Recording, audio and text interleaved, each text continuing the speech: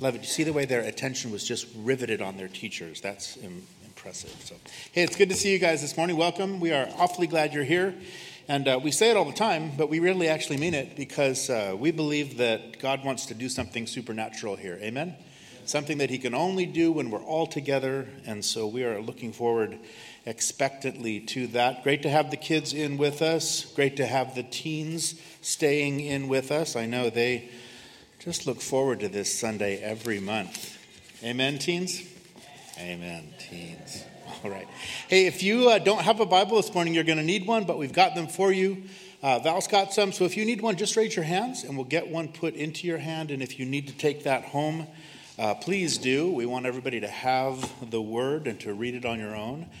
So take your Bibles, please, and turn to Acts chapter 2. We're going to look this morning at a huge chunk right in the middle of this epic chapter. We're going to look at verses 14 through 41, but we should be done by about 3 or 3:30, so don't even panic. But it's a great text this morning. The fact is that people want to hear from God.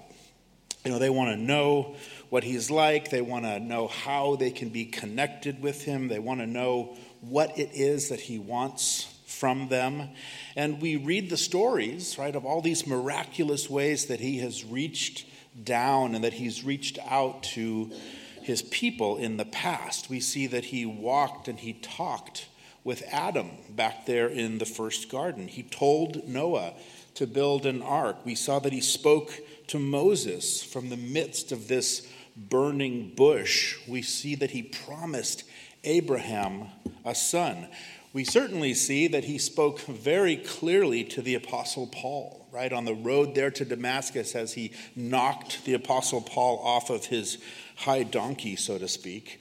And yet the question is, does God still speak to us today? And if so, how does he do it? And when does he do it? And where does he do it? And so often when people ask this kind of a question, what they're really thinking about or what they're really looking for is some sort of an audible voice. And God absolutely can do that, right? He's God. He can do about whatever he wants. And yet what we learn as we look to the scriptures is that God speaks primarily to us today through his Holy Spirit. And we're going to see as we continue on in this text that the Spirit still is very much speaking.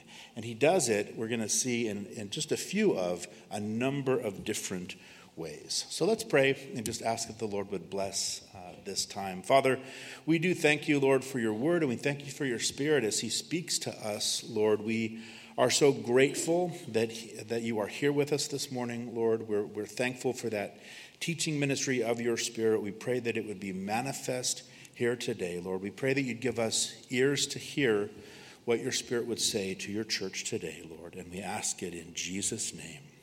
Amen.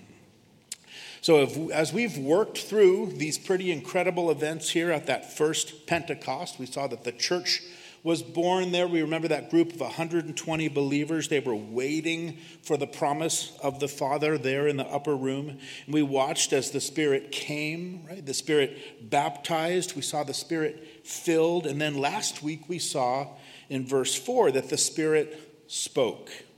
The gift of tongues we saw given as these believers were speaking in languages that were previously unknown to them.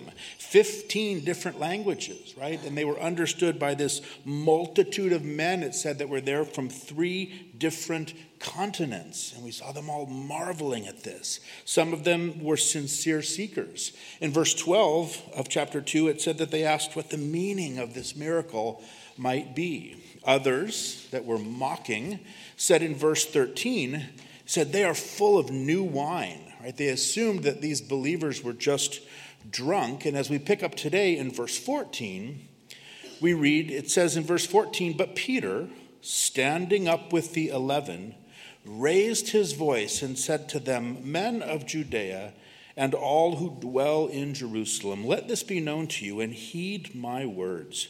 For these are not drunk as you suppose, since it is only the 3rd hour of the day. Peter says, look, it's only 9 a.m. Don't be silly. No one here is drunk, but there is something else altogether going on here. And if you will listen to me, I'll tell you what it is. Now, in the rest of our text, obviously, we're going to look at what Peter said. But before we do, I think we need to notice how he said it. Because in just these opening words, there is this absolute boldness. There is an authority in Peter's words. And remember that this is the same Peter who had cowered in the presence of a servant girl around the fire in the courtyard of the high priest. This is the same Peter who had denied and deserted Jesus as he went off to the cross. The same Peter who hid with the rest of the disciples after Jesus had died. And now it's this same Peter who stood here likely in the temple courts in front of a crowd of thousands of people, and he's calling for their attention, he's challenging them in their thinking, and he's about to confront them with the truth.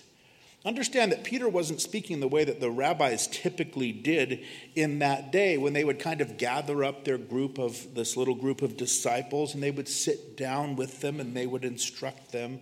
But here's Peter standing up, and he is about to proclaim the truth like a herald. So what was the difference? Well, the difference was that Pentecost had changed Peter. Right? With the coming of the Spirit, it had provided Peter with this power that was way beyond himself, just in the way that the Lord Jesus had promised that it would. And what we need to understand here is that just as the Spirit had been speaking collectively through the disciples as he was giving them utterance in these different tongues, the Spirit was still the one speaking here, but he was now speaking individually through the Apostle Peter, because the Spirit speaks through people. So we've watched the way that the gift of tongues had just been given, and now we're going to watch as the gift of prophecy is exercised through Peter. So the gift of prophecy is a very important, it's a very unique gift. Paul says to the Corinthians, he says, pursue love, earnestly desire the spiritual gifts, especially that you may prophesy. And he says this because this is a gift that is a special blessing to the church. And the Greek word for prophecy very simply means it's the ability to receive a divinely inspired message and then to deliver that to others. And in the Old Testament, we see the prophets delivering God's messages to God's people, often foretelling future events, right? And then their words became the scriptures as they were speaking the words of God. It's sort of the thus saith the Lord kind of idea there. Now, in the New Testament, while we still occasionally see this very same ministry of foretelling something that will happen, what we begin to see more, and what we're going to see this morning with Peter, is the forthtelling of God's word. The forthtelling of God's word, where God uses his servants to convey his heart for his people, from his word to his people on his behalf. So in a general sense, a preacher who's proclaiming the word of God is acting in a similar prophetic role. He's speaking for God. Sometimes it's in exhortation, sometimes it's in correction, sometimes comfort or inspiration, but it's most always in the application of God's written revelation, right? The application of God's word. And it's always, Paul says, to equip and to edify, to build up the body of Christ. Oftentimes it's insights into the scriptures that are given by the Lord which help to unlock some sort of a biblical truth. It's sort of like a personal touch from the Lord to an individual or a group of individuals as that gift is being manifest. Now, it's important to point out at this point that the gift of prophecy, just like all the other gifts, except for perhaps the gift of tongues, the gifts are not the possession of the person to do with as they want. So rather, what we see is we see all these different gifts are in operation at certain times, on certain occasions, in that person's life and ministry. For example, the Holy Spirit can manifest the gifts of healing through a certain individual, but then it doesn't necessarily mean that that individual has the ability or the power to kind of conjure up that gift at any time that they want. And so it is with the gift of prophecy. The Holy Spirit will exercise the gift through a particular individual as he desires. And that's what we're going to see he will clearly do here through Peter at Pentecost. Because Peter's about to preach what would be the very first sermon preached in the church. And he's going to do it, we will see, under the clear inspiration of the Spirit. It was the Spirit speaking through Peter. And what we're going to see is a brilliantly crafted, a very scriptural explanation of what these people had just witnessed. And he begins it here by saying, again, these people aren't drunk, as you think, but he says in verse 16, this is what was spoken of by the prophet Joel.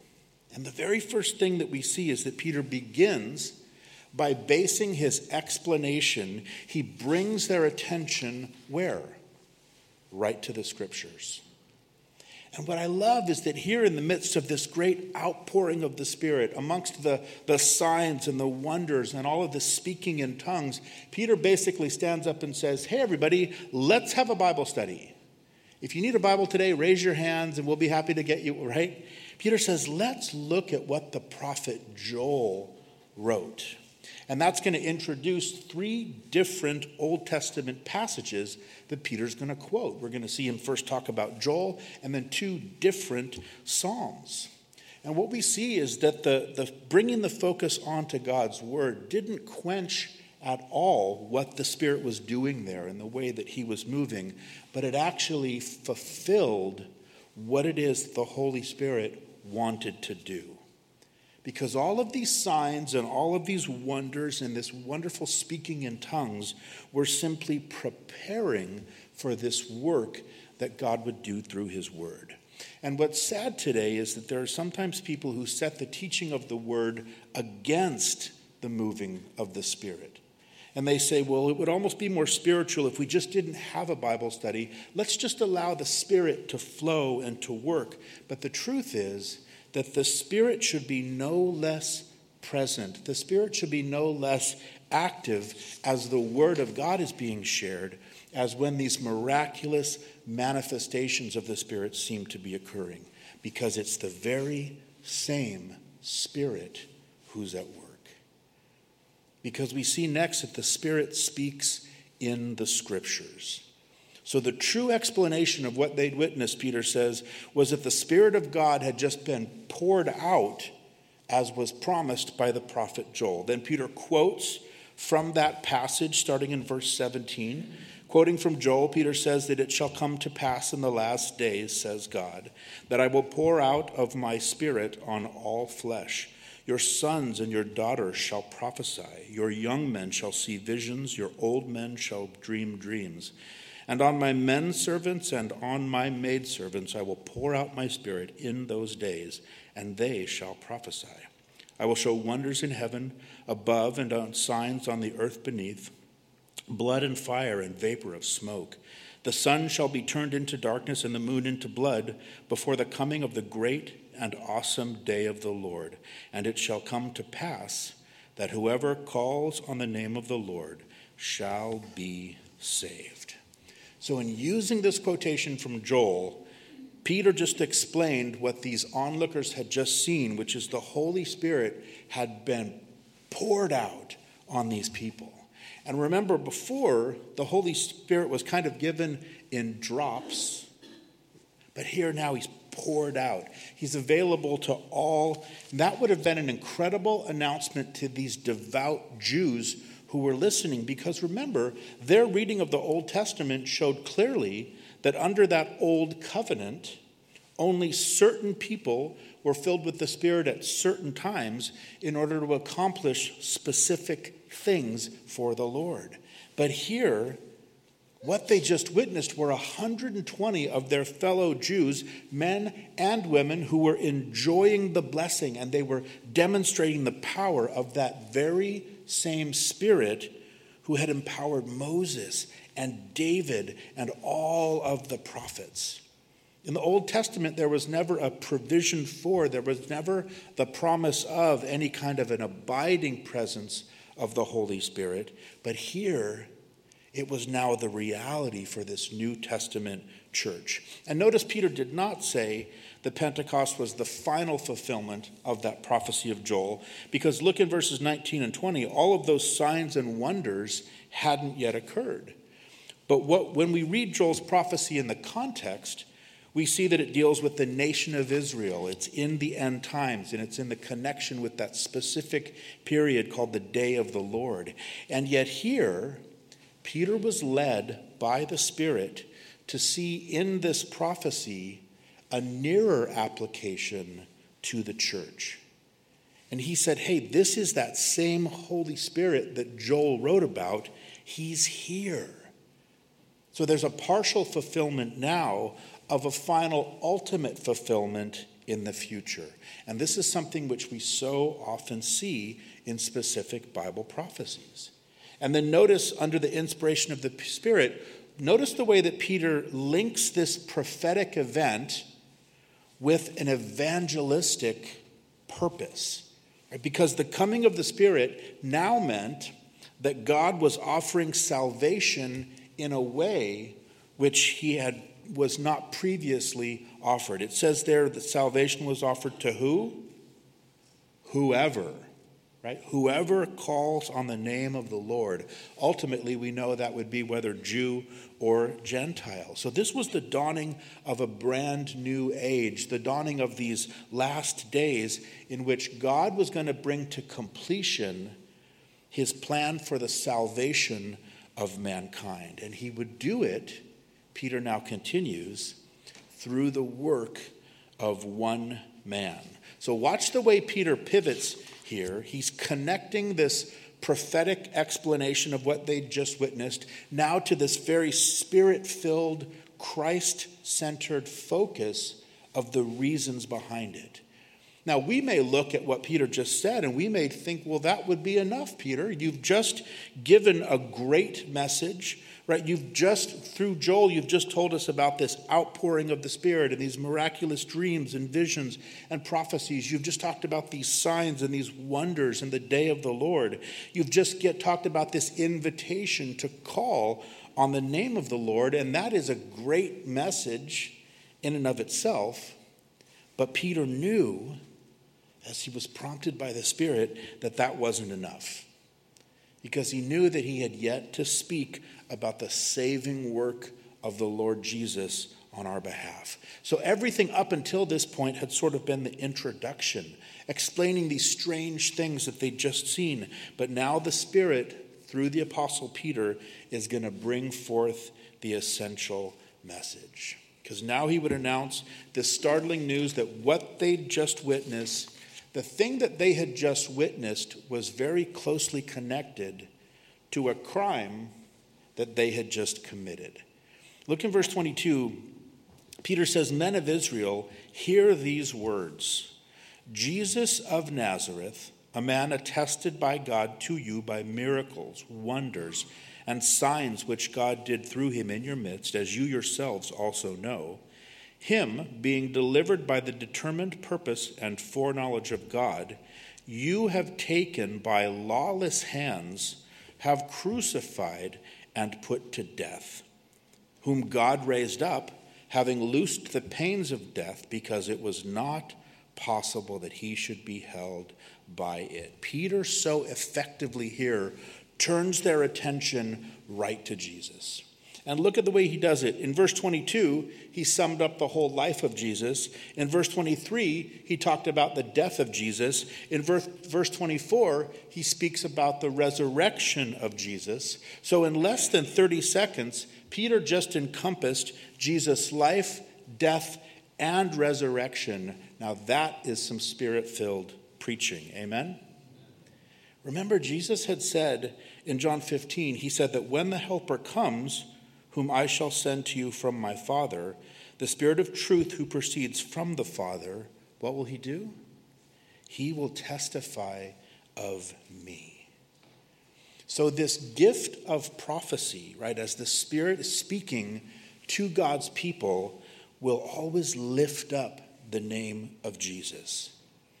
And at this point, if these Jews had any illusions that Jesus was still in a tomb there in Jerusalem, Peter had just blown their minds, and he had confronted them with their own sin, because he says Jesus of Nazareth has indeed been raised from the dead. Because the person of Jesus, all the prophecies about Jesus, all of those things demanded that he be raised. He says that death had no hold over him. These things had to happen. And of course, it's the resurrection that proves that he was who he said he was, that he was the Messiah. Proves that he was the one, proves also that the one who they had murdered was now in heaven, and that they still had to reckon with him and reckon with what they had done to him. So Peter just took the gloves off here, didn't he? And then he says that even though all this had happened according to the determined purpose and foreknowledge of God, so even though God knew about it, even though God had planned for it, these men still bore the guilt of their actions, crucifying him with what Peter says were lawless hands. This is a pretty bold declaration. This is a pretty serious accusation that Peter's making here. And remember, he's doing this speaking to a huge crowd. A crowd of thousands, which no doubt included all of those Jewish religious leaders. He's doing it in a place there in the temple courts, which was directly in the shadow of Rome. Because if you go to Jerusalem today, what you see is that immediately adjacent to the Temple Mount stands the Fortress Antonia, which was the headquarters of Rome in Jerusalem at that time. And here's Peter standing out there saying, what you just did was lawless. So this is an incredible, we're witnessing the Spirit empowering and emboldening Peter. And one of the reasons that so many people love Peter is that Peter is the poster child, right? Peter is the perfect picture of a life lived and a ministry done first without and then with the presence and the empowering of the Holy Spirit. Because we've just done it, right? At times, watching poor Peter in the Gospels is almost painful, right? He's talking when he should have been listening. He's rushing ahead when he should have been holding back. And then he's holding back when he should have been stepping forward in faith. But after the Spirit came into him, after the power was resting upon him, now working through him, we see that Peter is an absolutely different man. And we need to be encouraged, because the Spirit can, the Spirit wants to, and the Spirit will do the very same thing in each and every one of us. And when he does it, it will very likely blow our minds. Because I firmly believe that Peter himself may have been amazed at how bold he was being. I suspect that even as Peter was saying this, he may have half expected that the next thing he was going to hear was crucify him. And yet Peter next presses even further. Right? He's explained what happened using that prophecy. He's pointed their attention to the life and ministry and the resurrection of Jesus. Now he's going to quote from yet another scripture, Psalm 16, to show them that the testimony in the scriptures about Jesus, written by one of their own most beloved kings. In verse 25, he says, "For David says concerning him, I foresaw the Lord always before my face, for he is at my right hand, that I may not be shaken. Therefore my heart rejoiced and my tongue was glad. Moreover, my flesh also will see rest in hope. For you will not leave my soul in Hades, nor will you allow your Holy One to see corruption. You have made known to me the ways of life. You will make me full of joy in your presence." So through the ministry of the Spirit, Peter recognized that though this psalm was written by David, and though it seemed to speak of David, it actually spoke of someone much greater than David. It spoke of the Messiah. It spoke of Jesus. It spoke of the Christ. And remember back in Luke 24, during that 40 days between his resurrection and his ascension, remember it said that Jesus was with the disciples and he explained to them that all things must be fulfilled which were written in the law of Moses and the prophets and the Psalms concerning me. And then it says that he opened their understanding that they might comprehend the scriptures. And here, the Spirit is helping Peter to remember and apply these things just like he'll do for us. When we're in a situation where we're witnessing, where we're ministering, we'll find ourselves remembering stuff we forgot that we ever knew. And that's the Spirit bringing those things to remembrance and using them in his witness. We primarily think of David as a king, but David was also a prophet because he wrote the inspired word of God as he was directed by the Spirit of God. And here in Psalm 16, you could almost kind of put some quotation marks around these verses because although it's David speaking prophetically, it's actually the Lord Jesus speaking personally. Right? This couldn't possibly have been about David. Watch Peter explain that to them next. Look in verse 29. He says, "Men and brethren, let me speak freely to you of the patriarch David, that he is both dead and buried, and his tomb is with us to this day. Therefore, being a prophet, and knowing that God had sworn with an oath to him that of the fruit of his body according to the flesh he would raise up the Christ to sit on his throne, he, foreseeing this, spoke concerning the resurrection of the Christ, that his soul was not left in Hades, nor did his flesh see corruption. This Jesus God has raised up, of which we are all witnesses. Therefore, being exalted to the right hand of God, and having received from the Father the promise of the Spirit, he poured out this which you now see and hear." So Peter points out that this psalm can't be speaking of its human author David because he's dead. He remains buried. His body did see corruption as it turned to dust. So he couldn't have possibly been speaking about himself, but the psalm must speak prophetically about the one who would succeed him, right? The one that would come from his family line, the anointed one, the Messiah, the Christ, Jesus of Nazareth, who Peter says here is now resurrected from the dead, was seen by many, ascended into heaven, and who is now enthroned there at the right hand of God, and who just had sent his Spirit into the world upon his church, as you have all just witnessed.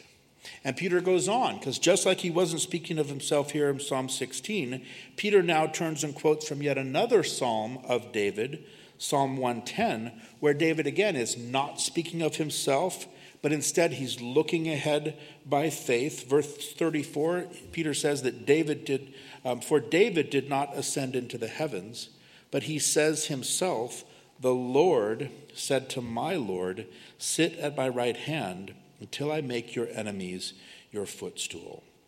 Now, David, as much as the Jews loved David, they knew that David did not miraculously ascend to heaven. They knew that David is not seated at God's right hand, and yet Jesus is. And what's interesting is that this verse from the Old Testament is quoted in the New Testament more times than any other single verse. It's either quoted directly or it's referred to at least 25 different times, because in this psalm, under the direction of the Spirit, David amazingly understood and he very powerfully proclaimed the deity of the Messiah. Right? By the inspiration of the Spirit, David's recording that Yahweh, right, Israel's covenant God, the Lord, he says, spoke to my Lord, David's Lord, Jesus. He spoke to him as God. And so Peter's using this now to show that the Messiah, whom the Jews knew was the focus of this psalm, that the Messiah had to be God. And then in verse 36, he says, therefore, let all the house of Israel know assuredly that God has made this Jesus, whom you crucified, both Lord and Christ. So here Peter's conclusion is a declaration and a stinging accusation. He says, Jesus is your Messiah. He is Lord. He is Christ. He is God. And you crucified him.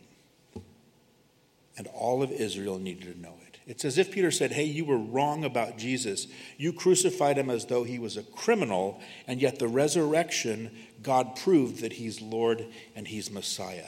And imagine the way these words must have come crushing down upon these Jews because they had crucified God's anointed one.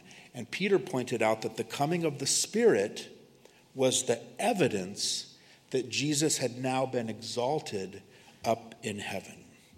And you remember back in John chapter 7, in one of those earlier encounters that Jesus had with the religious leaders, standing right there in that same spot on the very Temple Mount, Jesus had proclaimed that if anyone thirsts, let him come to me and drink. He who believes in me, as the scripture has said, out of his heart will flow rivers of living water. And it says, but this he spoke concerning the Spirit, whom those believing in him would receive, for the Holy Spirit was not yet given, because Jesus was not yet glorified. Well, guess what? Now Jesus was glorified. Now the Spirit had been given, and these Jews knew it. Now, how do we know that they knew it? Well, because we see next. Notice on the part of Peter, there was no pleading, there was no begging, there was no urging anyone to make a decision. There wasn't even soft music playing as Peter gave some sort of a gospel invitation. But notice that the moment Peter comes to a conclusion, it says in verse 37 that when they heard this, they were cut to the heart and said to Peter and the rest of the apostles, men and brethren, what shall we do? The convicting power of the Holy Spirit was so mighty that there was this immediate response. So here the crowd had heard these amazing things as the tongues were uttered. They'd seen Peter stand up boldly and preach powerfully and so persuasively. They'd heard him use the scriptures and apply them accurately and irrefutably. And as a result, it says that they were cut to their hearts. They were wounded deeply. They were affected profoundly. And what a great way to describe that work that the Holy Spirit does as he convicts us, as he speaks directly to our hearts. They now knew that they were responsible for the death of Jesus, as each and every one of us in this room are. And they knew they had to do something as a response to that responsibility. And notice that they asked Peter what they could possibly do. And the truth is that when the Spirit of God is working deeply in someone's heart, they will want to come to him. They will act to come to God. And that's the difference between the condemnation that we sometimes experience from the enemy. That's what drives us away from the Lord in shame. That's when the enemy says to us, you've sinned one too many times. That's it. There's no more hope for you. But the difference then is the conviction of the Spirit. It's that sense that drives us toward the Lord as we seek after forgiveness and we seek after restoration because we know of his great grace and his mercy. It's been said that in normal Christian seasons of Christian work, that it's the evangelist who seeks after the sinner. And yet in times of revival or in times of awakening, when the Spirit is moving powerfully over a group of people, things change, and you suddenly start to see the sinner seeking out the evangelist. Because people are hungry, and people are searching, and people's hearts are prepared. And on this day of Pentecost, here in Act 2, this was one of those great seasons of God's work. And I think that the response of the crowd here also gives us some much needed perspective about all of the different things that we've seen happen on this day. Because remember that the gift of tongues actually produced nothing in the listeners except a sense of astonishment and some mocking. But it wasn't until the gospel was preached that we start to see the conviction came from the Spirit, and that was the work that the Lord really wanted to accomplish it, and he accomplished it through his word. As the Spirit worked with the word to bring that conviction, and they were cut to their hearts, it says. Just as a quick aside, think of the last time we talked about cutting with respect to Peter, right? Remember in John 8, it records that when Jesus was arrested there in the garden, Peter was like swinging wildly with some sword that he got somewhere, and he cut the right ear off, remember, of one of the soldiers who had come to arrest Jesus. And we remember that the whole thing just became this kind of an embarrassing mess that Jesus had to come after Peter and clean up and put the poor guy's ear back on. And we all know that this is a perfect picture of poor Peter in the flesh, doing the best that he could with a literal sword of human power and just making a colossal mess of everything. But now here, after the resurrected Jesus had changed Peter's life, and as the power of the Holy Spirit had come upon him, now he did some much more effective cutting. It was the cutting of hearts, which had opened up those hearts to Jesus. And it's such a great picture of what Peter and of what we can do in the power of the Spirit. In the power of the Spirit, we can do our best with the sword of the Spirit that Paul says is the Word of God. So if you ever doubt the effective power of the simple proclamation of the Word of God, don't. And next time you do doubt, just remember Peter and his 2 tries at using the sword, right? So here these men in this multitude, they recognize their overwhelming sense of guilt and sin, and they plead, what can we do? And then Peter in verse 38 said to them, repent, and let every one of you be baptized in the name of Jesus Christ for the remission of sins, and you shall receive the gift of the Holy Spirit.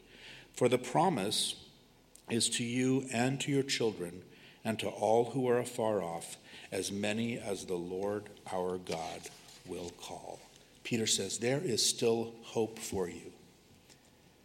He says the promise of the Spirit is still available to you, and the Lord is calling out to you and to your future generations. Imagine that these are the very people who had said back in Matthew 27, they had cried out, his blood be on us and our children. And now these very same people are assured of grace for themselves and grace upon their children if they will simply turn to the Lord. But Peter points out that there were 2 specific things that they had to do. Now this is important. They had asked, what shall we do? So now here Peter gives them something to do. And right off the bat, it illustrates the fact for us that we each must do something to be saved. We need to do something to follow Jesus. It doesn't just happen. Now, don't misunderstand what I'm saying. Our salvation is not based on works, but it is based, in a sense, on what we do or what we don't do. And the first thing Peter told them to do was what? Repent. Now, when John the Baptist preached in Matthew chapter 3, he said, repent, for the kingdom of heaven is at hand. When Jesus began to preach in Matthew chapter 4, he said what? Repent, for the kingdom of heaven is at hand. And now when Peter starts to preach, he begins with repent. Now these days, repent sounds like one of those old-fashioned kind of harsh words, right? Both to unbelievers and even to some believers alike. But it is actually still an essential part of the gospel. To repent doesn't just mean to be sorry. It also doesn't mean to completely clean up your act. But more so, repent simply means to change one's mind or to change one's direction. These men had been thinking a certain way about Jesus before, a way that considered him worthy of crucifixion. Now they needed to turn their thinking around completely and embrace Jesus as their Messiah. We should never communicate repentance as something that we have to do before we can come back to God. Repentance really just describes what coming to God is. Because you can't turn towards God without turning from the things that he was against, without somehow changing the course that you were on. And what we need to hear is this. In this sense, repent is actually a word of incredibly great hope. Because what the word repent says, it says you don't have to continue in this direction that you're going. You can turn things around and turn to God. And what great hope there is in that. The gospel of Jesus isn't based on people cleaning up their lives or getting their acts completely together. The gospel is simply based on a change of mind concerning Jesus Christ. For some of us, Jesus wasn't much more than a swear word, right? For others, maybe he was a political revolutionary. Maybe he was a great teacher. Maybe you just thought he was a wise man. But then at some point, each of us heard the word, and we saw our need, and we sensed the power, and our hearts were cut, and we had no other response but to repent. No other response but to change our thinking, admit that he is Christ, that he is God, that he alone is capable of forgiving our sins, and then we were saved. And when that occurs, we very naturally wanted to do the second thing that Peter told these people to do, which was to be baptized. Now, water baptism, as we've said, is simply an outward statement of an inward change. It's an expression of our belief, an expression of our trust in Jesus as we publicly identify our lives with his life. And for these Jews, it would have been especially important because in that day, Jews were not commonly baptized. Only Gentiles who wanted to be baptized into Judaism, Gentiles who wanted to convert to Judaism. So for these devout men and women here to be baptized in the name of Jesus would simply show how strongly they knew that they needed Jesus. It was an evidence that they trusted in him and him alone for the forgiveness of their sins. And rather than bringing a lamb to be sacrificed ever again in the temple, their baptism would be a testimony to the fact that Jesus Christ is the Lamb of God who takes away the sin of the world. And in a very real way for them, by being baptized in the name of Jesus, they would be identifying themselves publicly with him and setting themselves apart, ultimately, from the nation that had rejected and crucified him. And isn't that still what we want to do today in our baptism? Simply showing that we stand with Jesus. And if you're a believer and you've yet to be baptized, you need to be. And you can be.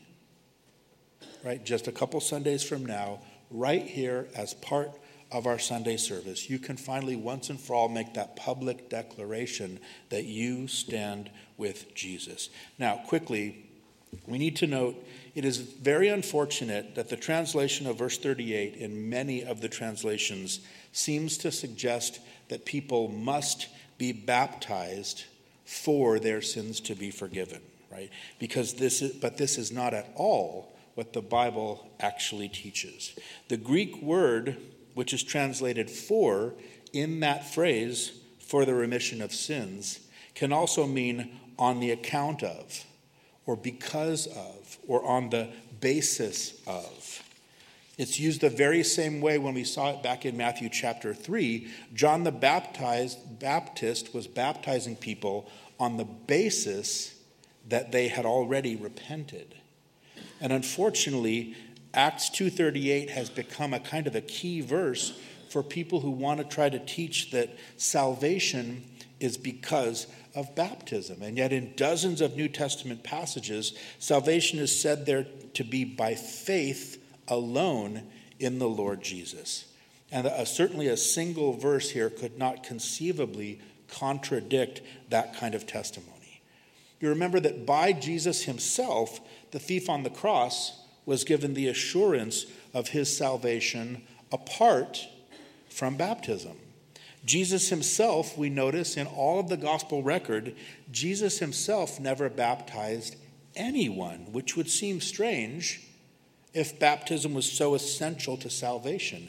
We know the Apostle Paul said to the Corinthians that he was thankful that he had only baptized a few of them, because they were fighting over who baptized and who was better. And he says, I'm thankful I only baptized a few of you, which again would seem to be sort of a strange statement if baptism had this kind of a saving merit. The truth is that baptism is a beautiful experience. Baptism is a public proclamation. It's a wonderful picture of our faith in Jesus, but it doesn't save us. But it does separate us. Look what we read in the next verse. Verse 40. It says that with many other words, he testified and he exhorted them, saying, be saved from this perverse generation. So he exhorts the multitude. He says, get away from this religion. Turn to Christ. Get away from these people who crucified the Messiah. Separate yourself from those who continue to reject Jesus. Now, on verse 40, I want you to underline just the first half of that verse in your Bibles, because it is extremely and theologically significant.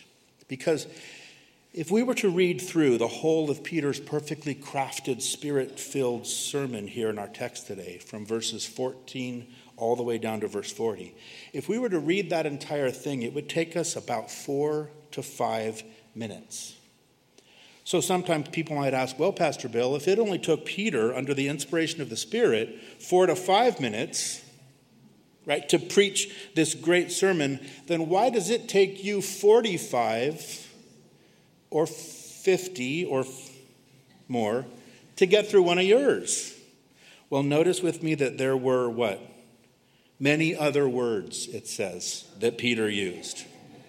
Probably at least 45 or 50 minutes worth of words. In fact, one translation says, then Peter continued preaching for a long time. Okay? So like almost all of the sermons that we see recorded in the Bible, what we have here in this text is kind of a Holy Spirit summary of a longer message. And it's a longer message that we see that the Spirit used mightily, because in our very last verse, it says in verse 41 that then those who gladly received his word were baptized, and that day about 3,000 souls were added to them. So through this Spirit-filled preaching of Peter, right, as this gift of prophecy was powerfully manifest, this day of Pentecost saw this amazing harvest of souls. And the church went from about 120 people to 3,120 people in one day, as the Spirit used the word, ministered by and through Peter, to bring conviction to people's hearts and work a miracle 3,000 times over. But as remarkable as this is, as we close, I want you to consider with me for just a moment, and let's think about the way that this touched lives far beyond even just this one day. Because remember that many of those 3,000 brand new believers were undoubtedly pilgrims who we said had come to Jerusalem for the Feast of Pentecost. And they had come from those 15 different countries across 3 different continents. And no doubt they had come anticipating that God was going to do something great, but certainly they could never have imagined anything like what happened here in Jerusalem on that day. And then these Jews were about to go back home and travel from Jerusalem and return to those 15 different countries across 3 continents. And they went back taking that life life-changing good news of Jesus Christ with them, no doubt anxious to tell their families and to share this with their neighbors about this good news of Jesus and the hope and the possibility of real repentance and about that promise and the presence of the Holy Spirit. The Spirit was speaking powerfully at Pentecost. The Spirit, I have no doubt, continued to speak powerfully through all of those people who went home. And the Spirit is still speaking just as powerfully today. He's speaking into individual lives, and he's speaking through people. He's speaking in the Scriptures. He's speaking to people's hearts, and he is speaking about all of these same things. Now, this morning, we're going to celebrate communion, right? As a remembrance of the death and the burial and the resurrection of Jesus, the sacrifice of Jesus on our behalf. And as we do, let's invite the Spirit to speak to our hearts as we remember and as we look back, as we look ahead to what it is, to the Lord's return and the things he wants to do before that. Let's allow the Spirit to continue to speak to our hearts about what part he'd have us to play in that. Speak to our hearts about the grace and the mercy that we've been shown and how we can make that same grace and mercy available to others. Maybe speak to our hearts about how he would use the gift of prophecy through some of us as we simply open up the word and begin to share with people and allow the Spirit to do that work through each and every one of us in this room. Amen? Let's pray. Father, we thank you so much, Lord, for your word. And we thank you so much, Lord, for the way that your Spirit inhabits your word, Lord, the way that he gives us understanding of it, Lord, the way that he speaks through it. And Father, Lord, we're so grateful just to be a part of proclaiming that word, Lord, to be used by you to reach out and to touch and to minister. And Father, we pray even now as we go to this time of communion. Father, we pray that it would be a time where we would reflect and we would look in, Lord, but also that it would be a time that we would be open, Lord, to those things that your Spirit would speak to us, Lord, and those things that your Spirit would have in store to do through us. And so, Father, we just pray that we would take this time, Lord, that we'd be solely focused on you. And we thank you, Lord, in Jesus' name. Amen. Amen. If you're visiting with us today and you are a born-again believer, then communion is open and it's available to you. And if you're visiting with us today, or if you've been with us for a while and you're not yet a born-again believer, we want to help you fix that this morning. So there are prayer counselors up here to my right and to my left. I'll be available. Grab one of the other pastors, grab anybody, and let us talk to you and to share with you about how to start a new life in Jesus. Amen? Amen. Let's take communion together.